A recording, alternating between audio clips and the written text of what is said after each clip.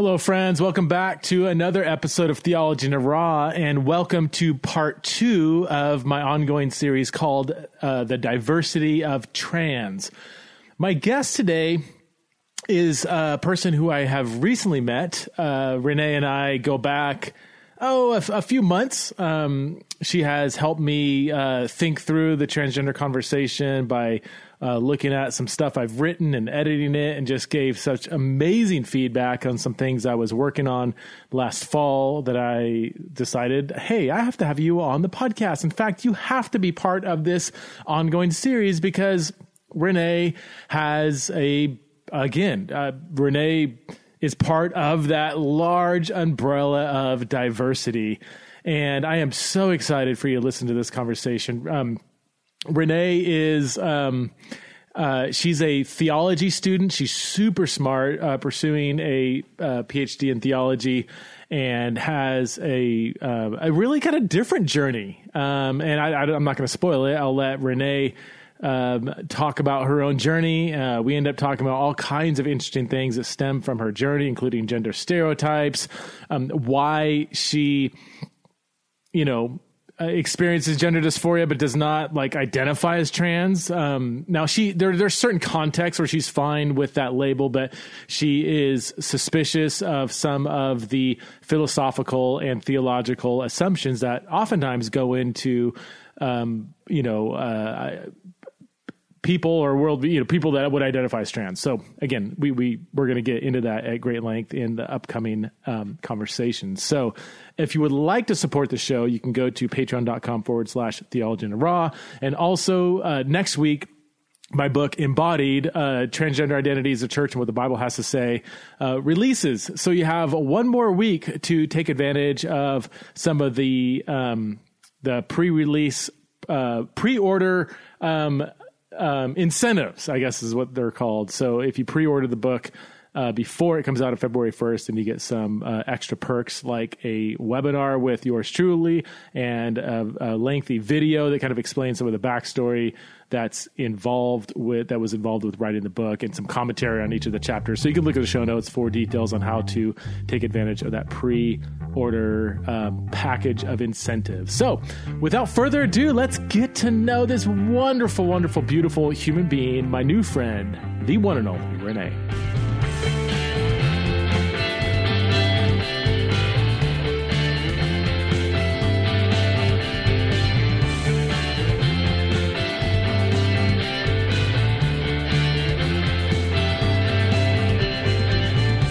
Welcome to Theology in a Raw for the first time, my new friend, Renee. Renee, how are you doing on this afternoon? I am doing wonderful. This is fun. Well, thanks so much for being part of this conversation. In fact, we may have corresponded through, I'm not sure if I told you this, but this is part of a 3-week series I'm doing called The Diversity of Trans, and I'm just trying to interview a whole wide spectrum of different people who would be somehow under this large umbrella of this thing called trans, whether they identify as trans or experience dysphoria or used to identify, no longer. I mean, just a whole wide, interesting spectrum. It's going to give me a lot of emails. So, so you're part of a really interesting conversation. Why don't you begin by just telling us your story, your background, and would love to hear how gender dysphoria fits into that, and would love to hear your theological journey up until present day. Just the little bits. So I was born to wonderful Christian parents. Absolutely nothing bad to say whatsoever. I have no horror stories from childhood. I had a wonderful upbringing. I was their little girl, and I still am, and I always will be. And I was not a particularly introspective kid, not terribly impressed with logical fallacies or anything like that. And so I just lived my life and did me up until a certain age. I grew up with brothers, and I had had this intellectual comprehension that I was a girl, but at the same time, I didn't have any sense that that was different from being a boy. I just, you know, this intellectual detail of being a girl didn't at all impede the fact that I was just one of the guys and could be anything I wanted to be and do anything I wanted to do. So little incongruence there. Just wore whatever clothes my folks gave me. I was just busy living my life. I would say around the age of like 6 or 7, I remember getting really tomboyish. I was really into cowboys, really into horses. I remember I had this blue t-shirt with horse heads on it, and I loved wearing that shirt and jeans and cowboy boots, and I was just all about that life. And then that continued for years. About the time I was 10, I made some interesting friends. They were part of a plain church. It was kind of like Mennonites.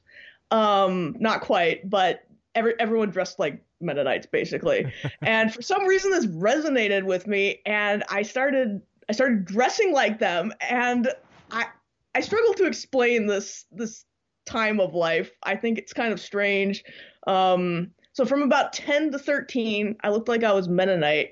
And in retrospect, I think that was my way of telling people around me that I was different than their perception of me. Very bizarre way to enact that, but I was trying to communicate that I wasn't what they thought I was. So that went on for 3 or 4 years. When I was 14, I became a Christian.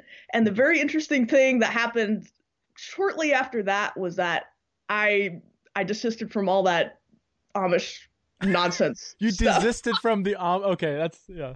Yeah.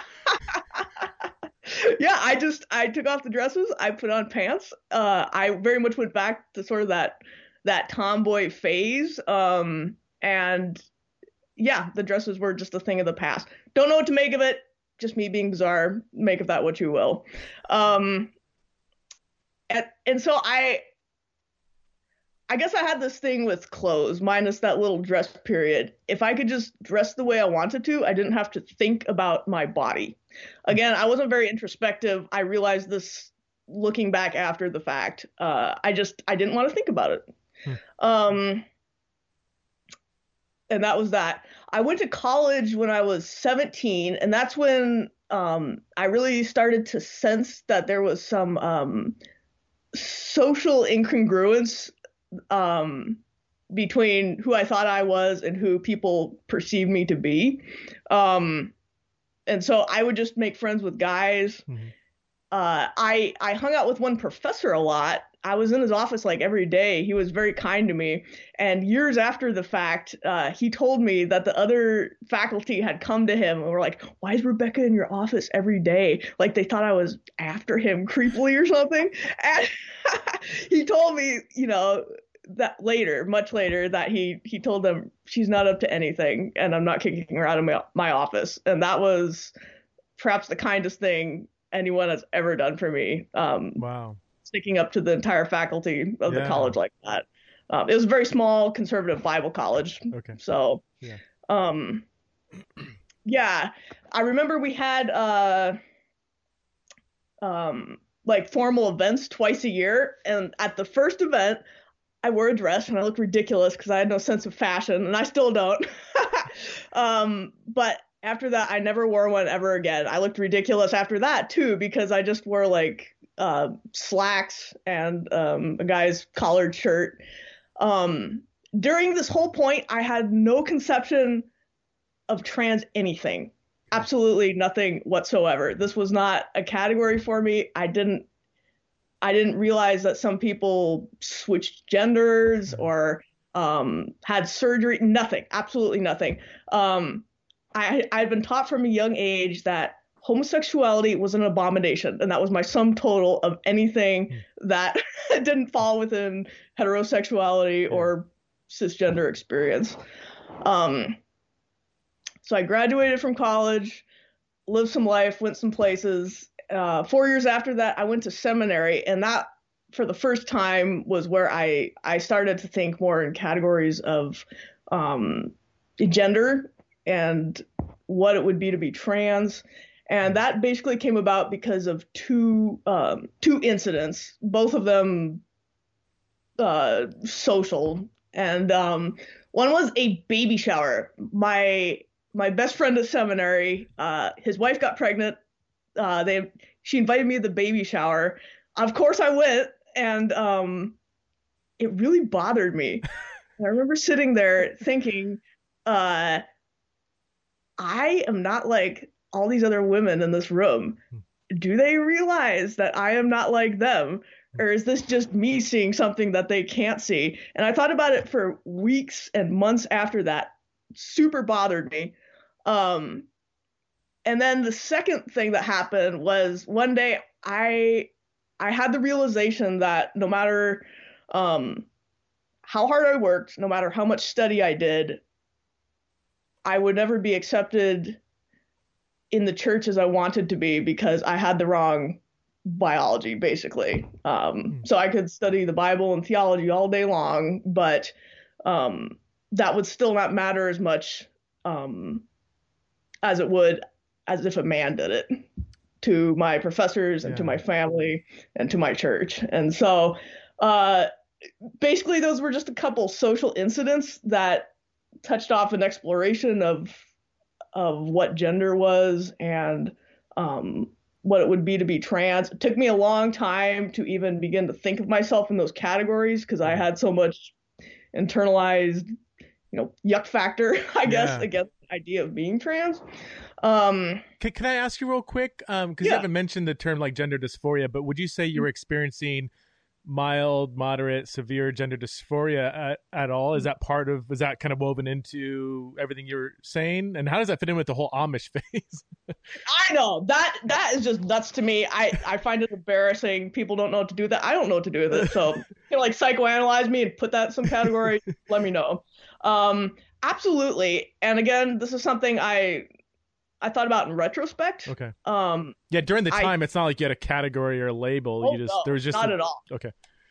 I didn't have a category for this until I was well into seminary. So the realization of all this is pretty new. I put all these pieces together in retrospect, and it was just like this whole puzzle coming together. Absolutely, gender dysphoria throughout all of this. I think it was highlighted by social experiences, but there has always just been this low grade discomfort with my body, with it in totality and also with specific aspects of it. That's never been officially diagnosed. Okay. I guess I've never cared enough to go get it diagnosed. I don't know what that would achieve. So I recognize that it exists. When I listen to the stories of other trans people, I resonate with them. I realize that there is some aspect of my experience in the world and their experience in the world that overlap.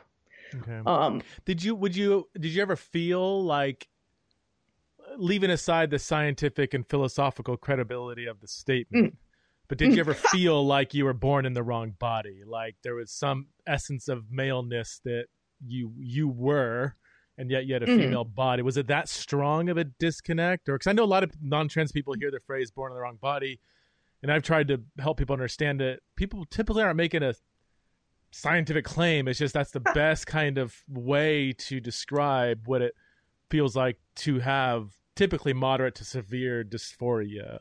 Does that phrase at all resonate with, did that resonate with your experience? Or?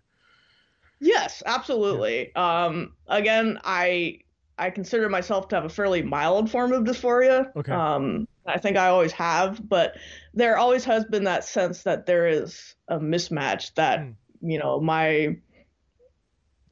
my sex body is somehow something superfluous that if I could just discard it, I could kind of get at the real me. Intellectually, I know that's ridiculous. Theologically, I reject it. Philosophically, I think it's bogus. Scientifically, it's ridiculous.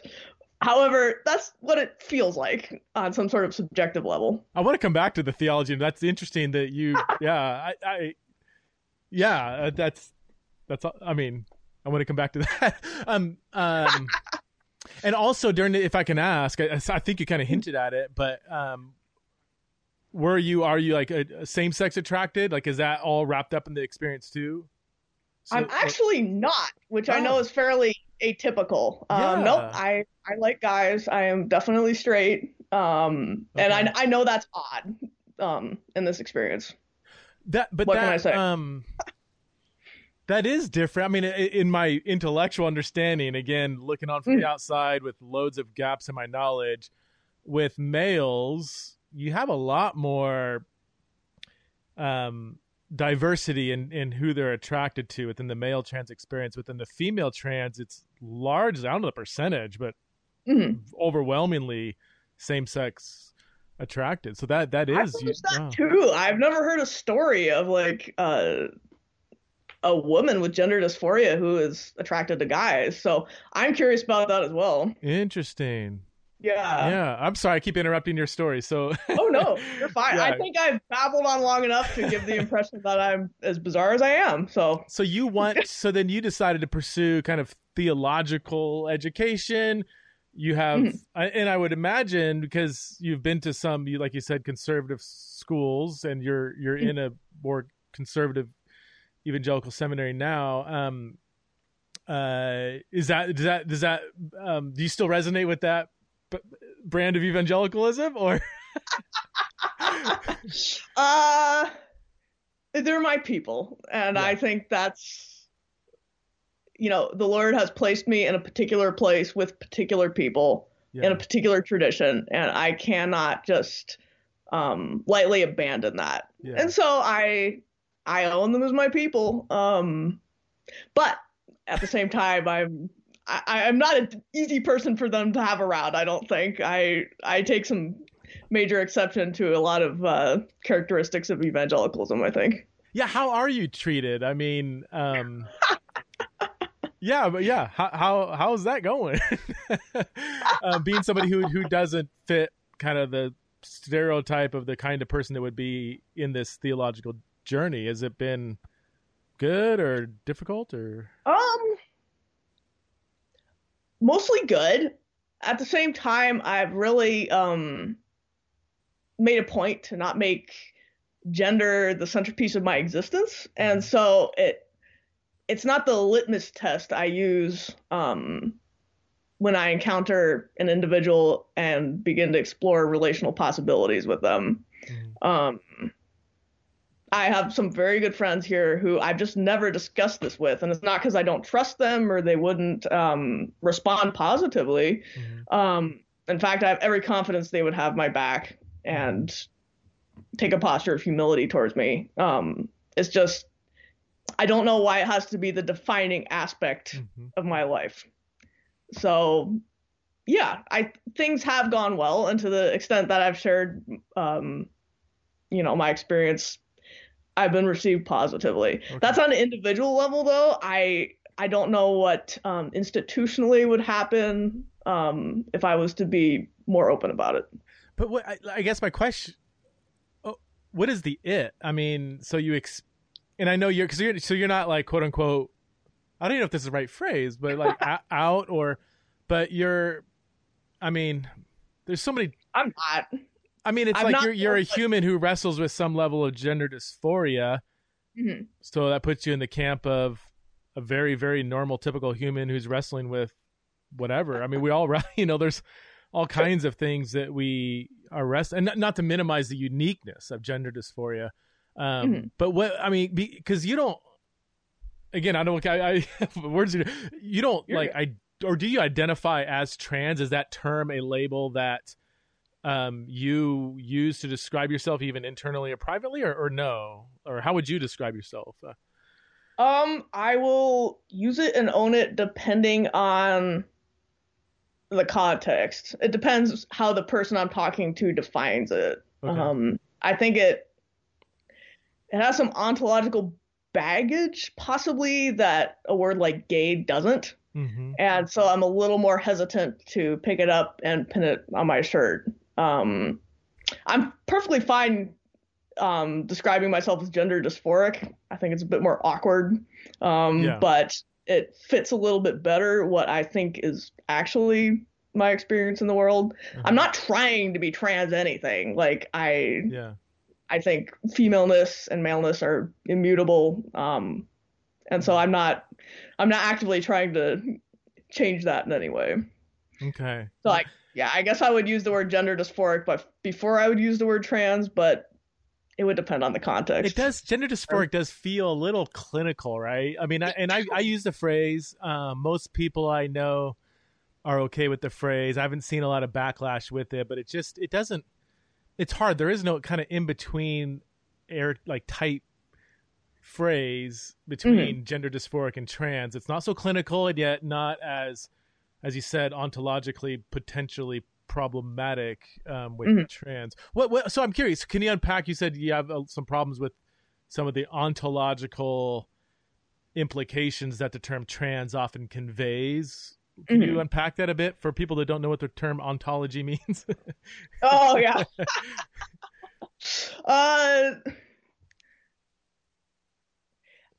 The word trans seems to describe not only my experience in the world, but some essential aspect of my being, if I'm understanding properly how other people are intending me to use it, if I use it.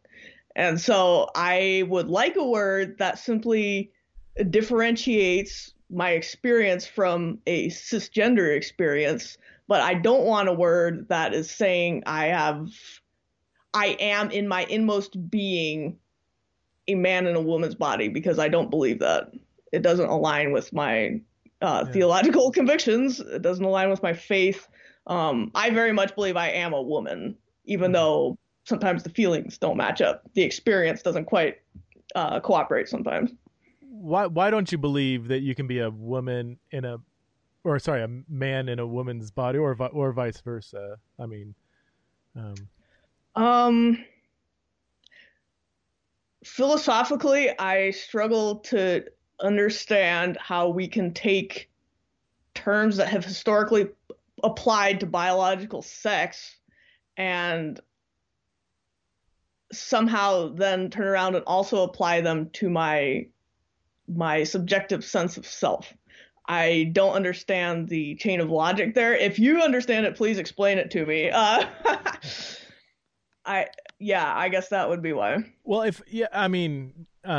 this is really kind of the heart of so much of the debate surrounding trans, and oftentimes I wish people can kind of boil it down just on a clarity perspective. I know everybody's on different, like really angry. There's so much anger, right? And tension, but it's like if we can just settle down a little bit and boil it down to what are the fundamental questions where we are that we are giving different answers to, and I think that is the question is when we, so biological sex, we all know what that is, but then you have this newer concept of gender identity, which is almost always described as an internal sense of self, as male, female, both, or neither.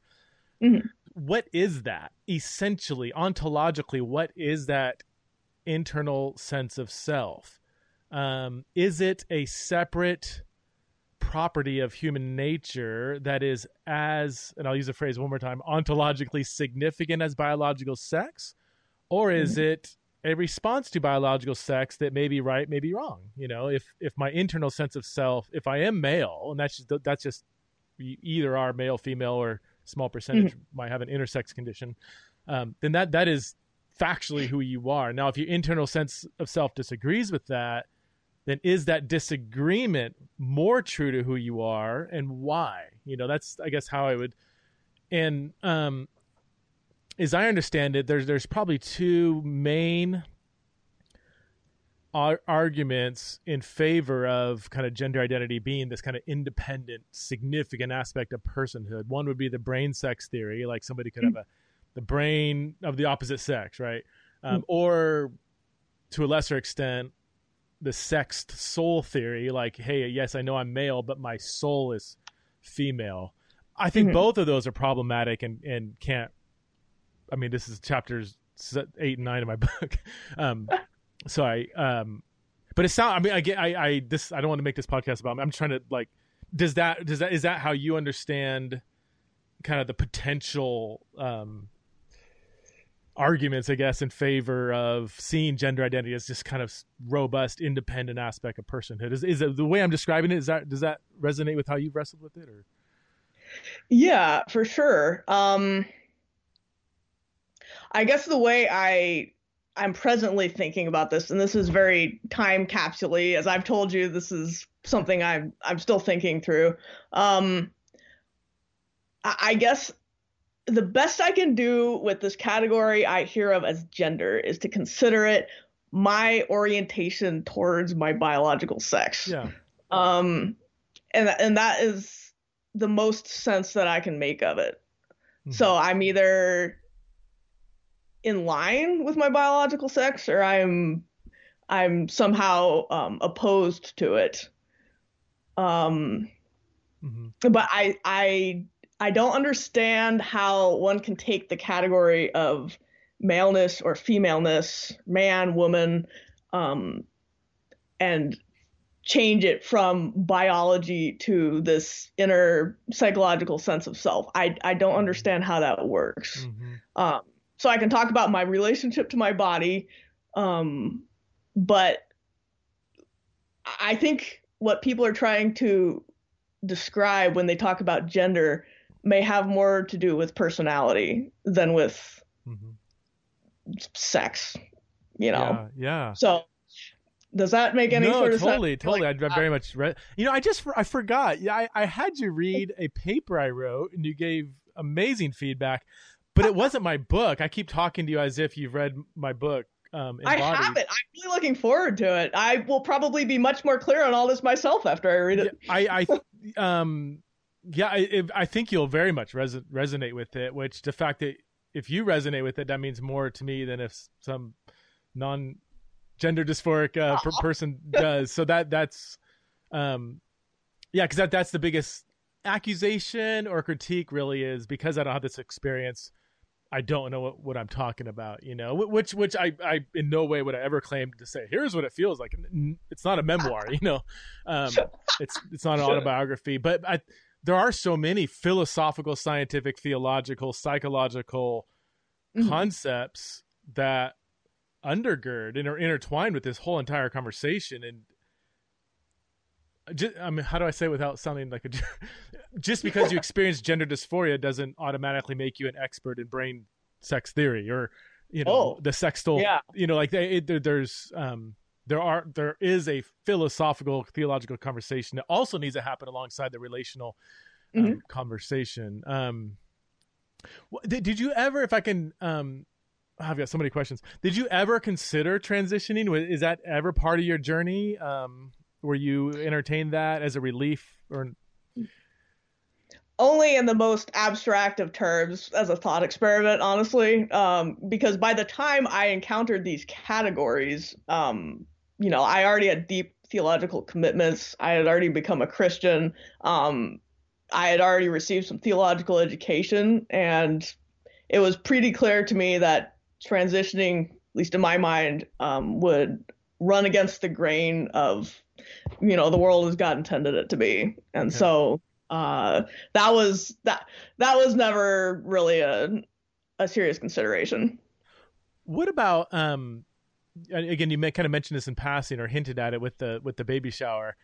What role do gender stereotypes play in maybe your journey, or specifically in how it is related to the level of dysphoria you experience? And I'm asking because other trans or gender dysphoric friends of mine, when they're in a real strict kind of environment where gender stereotypes are being promoted, it typically kind of exacerbates, aggravates their dysphoria. Is that true to your experience?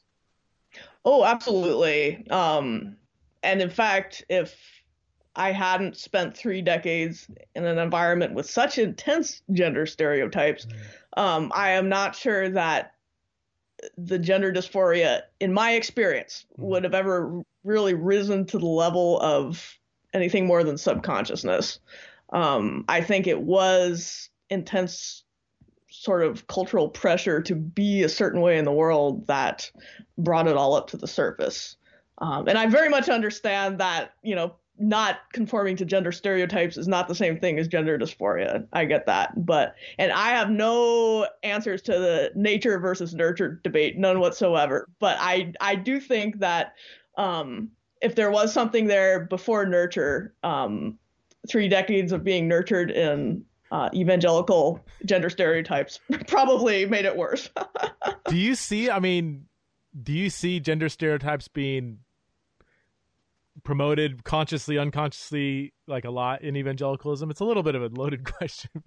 Not loaded, but it's kind of, I'm throwing you a softball, but yeah, no, everything is gendered. There's literally nothing that's not gendered. And in my mind, the world would be a much happier place if we could just maybe recover a focus on our common humanity and, not fixate on whether or not we're men or women, or I'm not saying throw that out. It's a essential aspect of our humanity, but that is not the totality of our humanity. So I mean, everything is gendered. We can't sing a song in church without breaking into parts. I mean, there's no escape from it.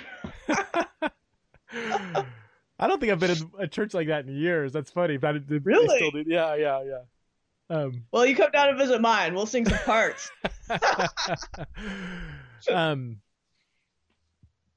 Wow, gosh, I have so many different questions. Yeah, so you made a distinction between gender dysphoria and stereotypes, and the way I've tried to describe it, we'll love to hear if you resonate with this. Like, gender dysphoria just kind of comes from within. You could be in a room by yourself that's not gendered, and it springs from within. It's hard to explain, but stereotypes are more from without. Like, it's just kind of external aggravation that's been very much, and those are kind of in, as some have described it to me, they kind of play off of each other, but we can't just say somebody gender dysphoria just wants to live out the stereotype of the other sex.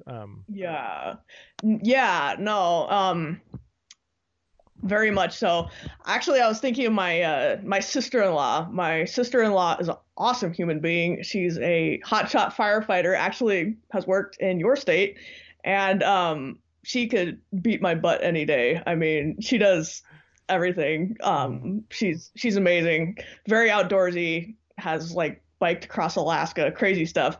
But at the end of the day, she put on a wedding dress and she married my brother. And that is something I could never bring myself to do.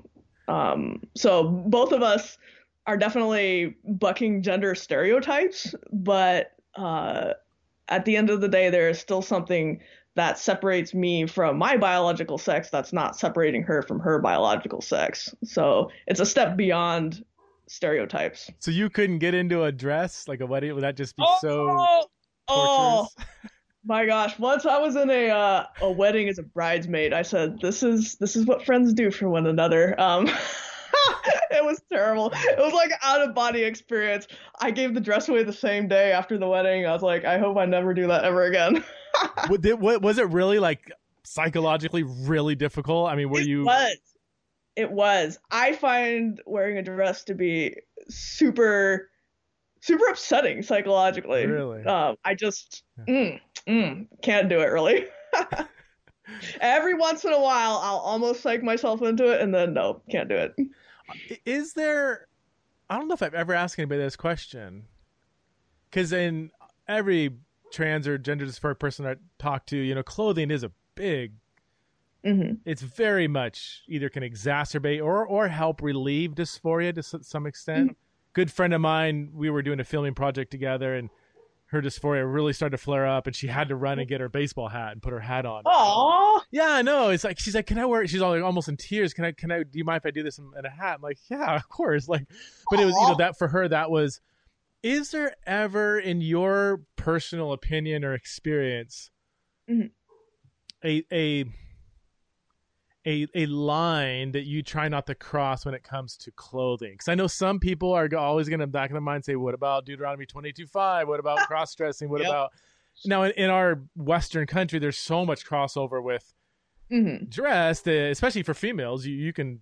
There's a lot of stuff you can wear that you probably enjoy wearing that you're not, like, cross-dressing. But is there anything in your experience where you're like, because of my convictions, I'm not going to put this on or wear that? Or whatever. That's a great question. Yeah. And is it offensive? I hate asking no. Okay. Oh no, not at all. Yeah, you are so right. I feel very fortunate in living here in Western society like this to have many options to choose from. I mean, if I was in some countries, the dysphoria would be out the wazoo. I wouldn't be able to handle it because of the clothes I would have to wear. In my mind, I do wear guys' clothes, but I am not attempting to present as a guy. Okay. That is always the line I very much have decided not to cross. I am never going to dress myself with the intention of making others think that I am a guy. So some of the clothes I wear, it's just practical. I have really wide shoulders. I don't fit into girls' shirts. I can't wear them. And so I wear a lot of guy shirts. I feel more comfortable in them. When you say guy shirts, what does that even mean? Like in the men's section or I do, yeah. The literal cut of women's shirts is too narrow for my shoulders. And so I mostly have guy shirts. I have like one women's shirt and I'm always like kind of hunched over because I don't want to rip the shoulders out. It's ridiculous. And your hair, you have short hair, right? Or do you have It's fairly long. You do? Oh, I could see it back there. Yeah. Okay. Oh, yeah. That's also a thing. I would love to cut it, but for the sake of people in my church, I don't, because I think they would see the cut hair and it would just be they wouldn't know how to deal with that. I'm not sure it would be a thing that would actually edify the body. Just for me, I would totally cut it if I was the only person on planet Earth. That's kind of that bums me out a little bit. I mean, there's loads of women who have super short hair that are gender dysphoric. They get away with it. You would actually really. Sure. But yeah. So. No, this is just something for me. I would never place that on everybody else. The thing is, like, people mistake me for a guy already because I do wear guy shirts. I'm pretty tall. And so. How tall are you?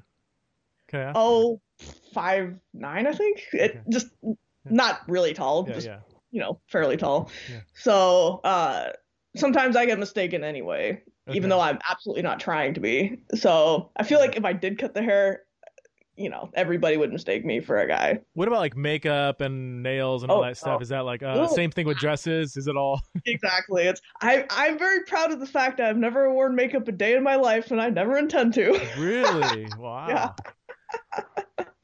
That's and can you put your finger on? Is it that those things are associated with a brand of femininity that you just don't resonate with, or can you even put your finger on why those cultural signals of femininity are so difficult? Yeah, I don't know that there's any great objective logic to it. Just for me, those are the lines into stereotypes of what it means to be a woman that I simply can't live into with any sort of integrity. It's so out of line with my personality that I would just feel like it would be like dress up. I'd be living a lie. And ever since I did become a Christian, whenever I have attempted to present myself in a more stereotypically feminine way, I've tried. It's always been a failure. And I've always had the thought, this is not what God wants from me. This is a lie. This is not true to my personality or to what he's called me to. So I honestly, there's been some freedom in just coming to terms with the gender dysphoria. I don't try to put on dresses anymore, and that's not something I'm forcing myself to do or to be. Well, so I might not. Sorry. No, you go. Yeah. Well, I'm not pretending to be a guy, but I'm also not pretending to be a girly girl. And that's the beauty about the biblical presentation of womanhood, is that it doesn't create these narrow boxes of femininity and say you must live this out. You have the way I've said it is, I do believe, not just I believe, I think it's true, but that sex is binary. There's male and female.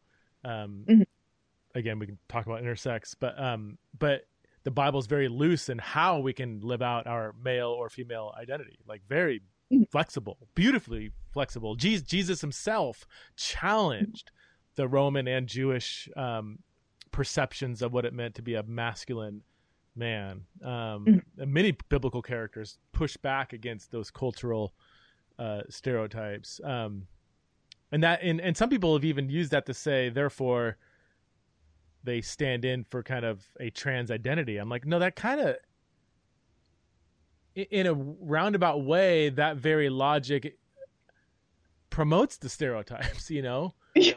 You know what I mean? Like, you can be a stereotypical, more masculine female, and you haven't violated anything in scripture. But to say, well, no, they're not really female, they're trans. It's like, now you have drawn an arbitrary line saying you can't be a more masculine, typical female, if that makes sense. Mm-hmm. Is that resonant? I mean, you kind of. Totally. Yeah. No, I think both church culture and secular culture are drawing from the same well with this hyper fixation on gender and gender stereotypes. It just manifests a little differently in both cases. Wow. Yeah. Interesting. Is there anything that you do, or that aside from social environments where the stereotypes are kind of being promoted, what can you do to lessen your dysphoria? I mean, that's kind of the $1 million question is, how do we solve this? How do we alleviate this? How can some people, especially when it's more severe, so in your case, it's more mild, you said, but what are some things you can do that do lessen it, or what would be your advice to somebody maybe that has even more severe dysphoria? Is there any kinds of advice you would give to say, hey, maybe try this, try that I found this to be helpful in my journey? Or Mm-hmm. Oh gosh, well, I would never presume to advise anyone. This has very much just been my own little experience in the world. I think it's very important to just be yourself. And I know that sounds cliche, but people spend so much energy and so much agony trying to craft themselves into the gender version that they desire or whatever. And the fact of the matter is that, especially if I'm speaking to a Christian, I mean, if you are biologically a male, then you are biologically a male. You don't have to achieve that. That is something that has been given. And if you're biologically a woman, the same thing. And so there is nothing I can do to add to or detract from my biological sex, or my maleness or my femaleness. And so that kind of lifts a burden. If you just accept that, you have more freedom to live into your personality. And I found a lessening of dysphoria by just doing the things that God's given me to do, living into the talents and the gifts that he has given me, being true to my own personality, and not putting on a show for anybody, whether they want me to be more female or more masculine. So I just wear my weird clothes, and I'm, there's a lessening of the dysphoria for it. Okay. Does that make any sense? No, it absolutely does. Yeah. No, yeah. What I didn't ask you this. When did you, looking back, when would you say you first experienced what would be considered gender dysphoria? Was it really, really young, or was it more in your teenage years? Or? Well, it's all in retrospect. So,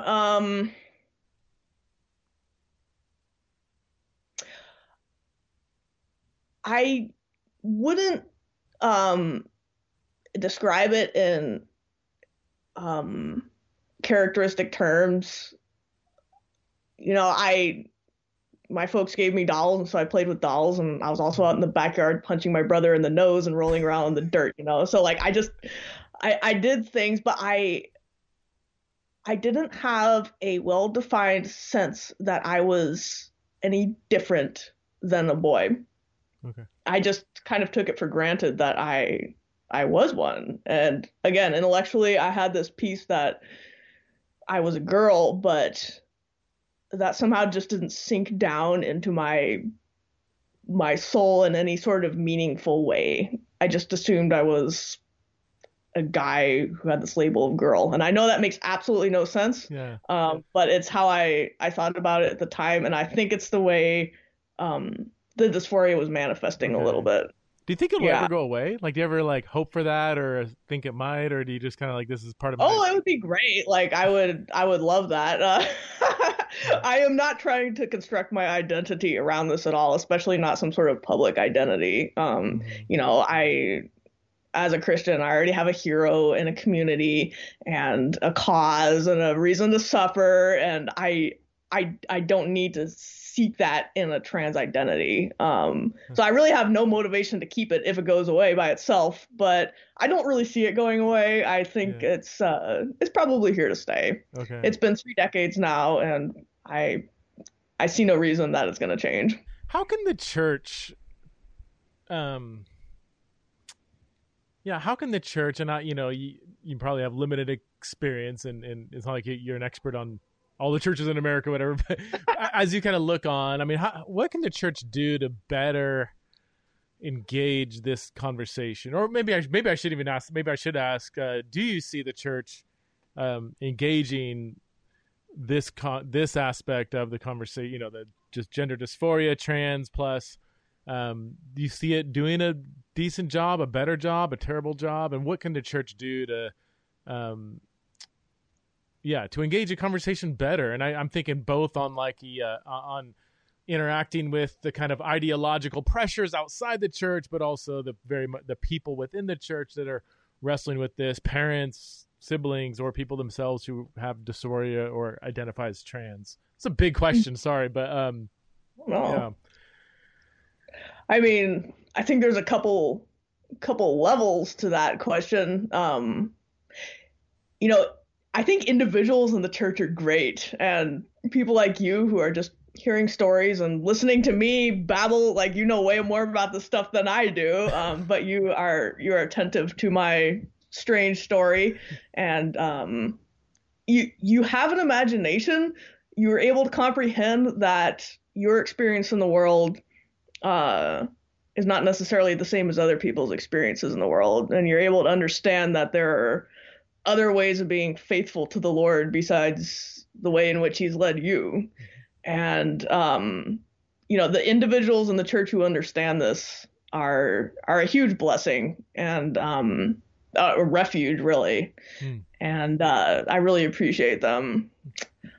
Corporately, the church in America, what do I know about all the churches? But I do see some trends toward fear mongering. I think ignorance leads to fear.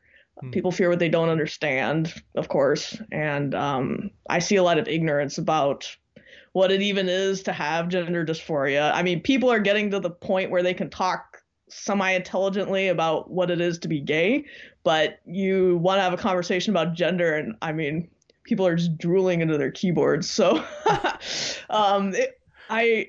would be a blessing if people could educate themselves about just basic terminology. They don't have to get it perfectly. I can't even talk about it perfectly, but if they cared enough to learn about other people's experiences, that would be a good starting point. So you mentioned terminology. That would be a good starting point, you'd say, like just understand what we're even talking about. What are the terms? What terms shouldn't you use? And just a basic dictionary, and add to that dictionary an imagination that says, how is God meeting this person? And it might not be in a way that I'm comfortable with. Yeah. What are some, do you have any like real quick, obvious terms that let's just start with ones that you don't like or that you hear and you're like, can you please not say that? Or just that reveal kind of a certain level of ignorance or... Oh, yes. I grew up with one. Almost every Sunday, not every Sunday, I'll be fair, but almost every Sunday, the pastor would wrap up his sermon with a litany of the world's evils. There was alcohol, there was drugs, and there was homosexuality, there was liberal politics, and there was transgenderism. And I, to this day, hate the word transgenderism. I'm like, what is that? That just is a nameless, faceless personalityless enemy that you can vilify. But there are actual people behind that word who could be living their life in any number of ways, including, in faithfulness to God. So really don't like that word. Nameless, faceless. Say. Do you remember what you said? That was a brilliant line. Oh gosh, what did I say? Nameless, faceless, personalityless enemy, maybe something enemy that you can vilify. Yeah. I'm working on a blog on why it's titled "Why I Don't Use the Term Transgenderism." So I'm going to quote you here, if you don't mind. Oh, I would like to hear more about this from you. That sounds really cool. Vilify. Well, yeah. So it's there are a few contexts where I could see it being a term. I personally never use it, just because I never want language to be an unnecessary barrier. So to the best of my ability, I try to use language that where there's other terms, more humanizing terms that are available. There's also some phrases and stuff that would be more progressive that I also don't use. Like I don't talk about sex assigned at birth. I don't. That's conveying a reality that I think conflicts with actual reality. But yeah, transgenderism, it just sounds like a disease, and it's right. I mean, it. But exactly what you said here. This the words you gave to it are exactly my kind of intuitive why I don't like it. Just this nameless, faceless enemy that has been propped up that you can vilify. And yes, there's ideologies, there's movements, there's things out there that Christians should understand, dissect, and refute if need be, or at least provide a better response to, but it's just you're collapsing so many different people under one term. It's why I often, even though I have a book with the subtitle, I actually rarely use a term like homosexuality anymore. Or when someone says, "Do you think homosexuality is a sin?" I'm like, "What do you mean by homosexuality?" Like, I've got gay, same-sex attracted friends that are so sold out for Jesus that they're committed to celibacy, and it's like, are they like, is that a sin? No, that's righteousness, the essence of it. Yeah. So I just really don't like broad brush terms when a more specific thing is trying to be communicated. But what I wanted to say is, especially for younger people, their antennas are up. If they hear somebody say transgenderism, oftentimes they write you off. And real quick, I have a quick story. I was speaking on this topic at a school and a Christian college, and when I was being introduced, the person said, Preston's becoming kind of a leading voice in talking about transgenderism, and I forget how he used the phrase. No, but and honestly, this guy's an amazing person, and it's just people just don't know, and that night I met with an LGBTQ student gathering. And when I walked in, the first, it was kind of a Q&A and whatever, and the first hand was like, I'm just curious why, and it was why did you use the term transgenderism? And somebody else jumped in and said, no, he actually didn't. And this whole debate kind of erupted. When it was settled that I didn't use the phrase, it's almost like my credibility like quadrupled. People are like, oh. I'm like, yeah, I intentionally don't use that phrase. Like, oh, really? Like, that's not, like, we don't like that? I'm like, yeah, So anyway, all that to say, deliberate avoidance of this term can often be a powerful bridge builder. So absolutely, there's no need to be unnecessarily offensive. There are enough ideological chasms for us to bridge between the LGBTQ community and the evangelical church. We don't need to be trotting out these terms that just depersonalize people. Right. That's a great story. Oh no, and it solidified because I'd been like sober for about a year from using that term, but it was the first time when I really saw like in practice how deliberate, like publicly avoiding the term. I even had a guy, I just did a radio interview a couple days ago, and he said my book is titled Embodied Transgenderism, the Church, and I'm like, oh No, it's not called that. Anyway. What other terms? Okay, so transgenderism. Are there other terms that, or phrases or things you hear say that just kind of irk you? Oh, I'm also not a fan of the word agenda in basically any context. I'm like, my agenda is to be an Orthodox Christian. I'm sorry that's offensive to you. You know, how do they know what my agenda is? You know, it's again a depersonalizing word that doesn't really do anything except stoke fears. Mm-hmm. Yep. What about this was people made a big deal of this a few years ago. Transgendered versus transgender. Is that with the D, the ED at the end? Is that a big one, or kind of like whatever? You know far more than I do in this particular case. I was not privy to that part of the conversation. Yeah, I think just grammatically transgendered. I forget the exact explanation, but it doesn't grammatically doesn't fit right when you talk about a person as being transgendered, like that something happened to them, or you know. Yeah. Preston, please coin a new term for us, something that I can use to just describe myself in a snazzy, succinct way. I will be eternally grateful. How about a child of God image bearer who is female, period? That's great, but a bit too long for the Twitter handle. So. Oh, yeah. Yeah. Well, hey, any we can wrap things up. Any last parting words, pieces of advice, challenges to the church, or even maybe parents with kids who maybe are wrestling with their gender identity? Wow, that's a weighty responsibility. I think friendships are very important. I think they're the context in which dysphoria will be diminished. People will come closer to their creator and to one another.